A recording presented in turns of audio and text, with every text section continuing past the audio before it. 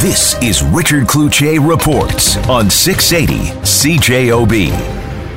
An officers' memorial fund says it was the deadliest day for American law officers since 9/11, when it says 72 officers were killed. It takes Dallas resident Jalissa Jackson back to her hometown's darkest day. I think the biggest thing that we've had something like this was back in when JFK died. Like the 5 officers, the president was killed by sniper fire just a few blocks from yesterday's attack. Sagar Meghani, Washington. Dallas's police chief says a suspect in the deadly overnight attack on police officers told negotiators that he acted alone and was unaffiliated with any group. Not everybody's really believing that right now. Chief David Brown said at a news conference that the suspect also said he was upset about the recent police shootings and wanted to kill white people, particularly white officers. Let's get further perspective on this. Ry Moran joins us. He is director of the National Research Center for Truth and Reconciliation at the University of Manitoba. Are there parallels here? Well, there are, in the sense that both the United States and Canada are working through a long and complicated history. It just seems that, what's happening in the States right now is just taking on an air of violence that, fortunately, so far we're not seeing up here in Canada. Is the availability of guns the difference in your view? Well, I think there's been a lot of commentators over the years that have, people like Michael Moore have drawn parallels on accessibility to guns and gun violence. I mean, that's not my area of expertise. It's also a different culture, though, isn't it? Yeah, the United States and Canada certainly are different countries, different culture, and different histories for sure. And in the present, it seems like Canada is really taking an active and collective step towards addressing some of the very complicated and very disturbing histories that we have in this country in a way that's not happening many other places in the world right now. And in this way, the relationship generally between police and visible minorities is a lot better in this country, isn't it? Well, it's not like we don't have a lot of examples of poor actions by police, especially towards Indigenous peoples. We can remember back to the Starlight Tours that were happening in Saskatchewan. We, of course, had the episodes down at Ipperwash involving the OPP and the killing of Dudley George. So it's not like this stuff hasn't happened in the country. But as a country, somehow we are hearing that this needs to change and that direct action needs to occur via individuals, via citizens, via organizations to stop that type of violence and to repair some of these wounds that have been created via the very dark history that we have in this country. And how have we had some measures of success towards that goal? Well, I think if you look at the example of this Saskatoon police force, where, to refresh listeners' minds, this is where police officers were picking up Indigenous peoples, driving them to the outskirts of town, and then dropping them off in winter, some of whom later died. Not good, terrible behavior, and there was a significant inquiry into that. Since that point, at the Truth and Reconciliation Commission's national event in Saskatoon, going back about 3 years ago, the police force stood up and said, look, we have realized the error of our ways, and we are committing to never again seeing that type of abuse or misbehavior on the part of our police officers happen again.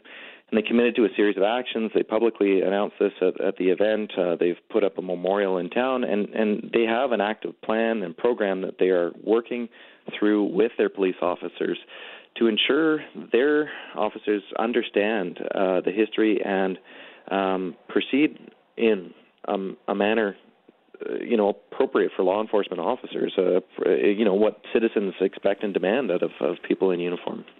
Ry Moran is with us on 680 CJOB. Richard Cloutier reporting. He's the director of the National Research Center for Truth and Reconciliation. Do you see in the recipe that we've followed here in Canada a way out for our friends in the United States on this? I've been reflecting on what's going on in the States a lot. I think it's troubling. It's concerning. I think there's a lot of things that are concerning in the world right now, and it seems like, for whatever reason, there are portions of the world where things are moving further apart towards trying to move things towards common ground, common understanding, shared vision, shared reality. And this is manifesting itself in violence. So what's happening here in this country, and what's happened here in this country, is we have given voice to those that have been the victim of all of those bad state policies and church policies of the residential schools. And we gave voice to them because as a country we felt that it was high time we needed to listen and understand the perspective of those that were living in the marginalized situations and in the victimized situations. And we're also going to do that as well with the upcoming missing and murdered Indigenous women's inquiry. So we're addressing these issues head on, and we're doing this in formal, large-scale national programs to bring people and their voices forward. You know, I don't see that happening right now in the United States. The voice is coming forward through protest. It's coming forward through public gathering. It's people are trying to tell society that what is happening is not right, but there perhaps aren't those large structural pieces in place yet to fully address those. And we're doing that here in this country, and what I think is critical is that in giving voice to the marginalized as a society, we've said, holy smokes, like we aren't as good as we thought we were.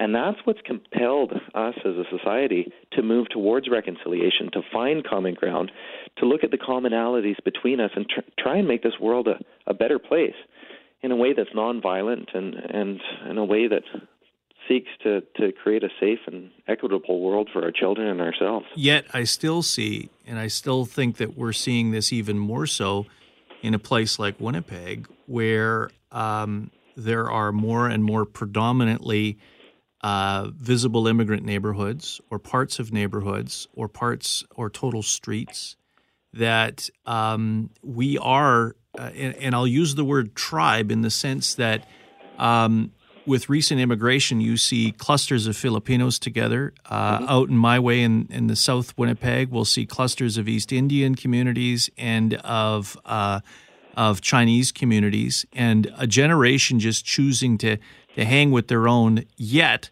another generation, their offspring, and going to school, integrating with others. That's the generation I'm not worried about, but I still think there is still isolationism, and with isolationism, sometimes breeds misunderstanding and fear and all those things that can produce, at times, at the nth degree, violence. But I still see it in our own backyard, and certainly you scratch the surface, racism still is alive and well in a place like Winnipeg.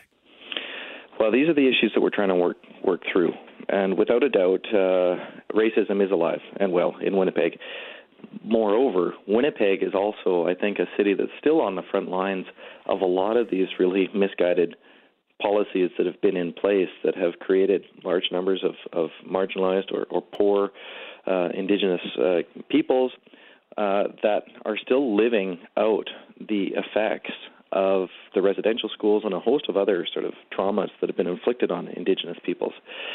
And, you know, I don't know if I'm not an expert in how to, where people should live or anything like that. But what I have heard from the work that we've been doing in reconciliation is that if we keep our eye on the prize and if we keep our eye on the long-term vision of where we want to go, and in the words of the Commission, the establishment and maintenance of mutually respectful relationships, then we've got something that we can collectively work towards. And we've got something that we can strive towards. And we can say, hey, look, we know generally that there's things that need to change. But let's embrace that and let's embrace change, because the risks of not changing are much greater than are sort of developed through change. I think, if things don't change in the country, and if things aren't righted, if past wrongs are not righted, then we are just as susceptible to some of the violence that we're seeing in the States or even elsewhere in the world. And that's what's at stake here in this work of reconciliation. Ry Moran joining us live on 680 CJOB. He is director of the National Research Center for Truth and Reconciliation at the University of Manitoba. Richard Cloutier reports on 680 CJOB.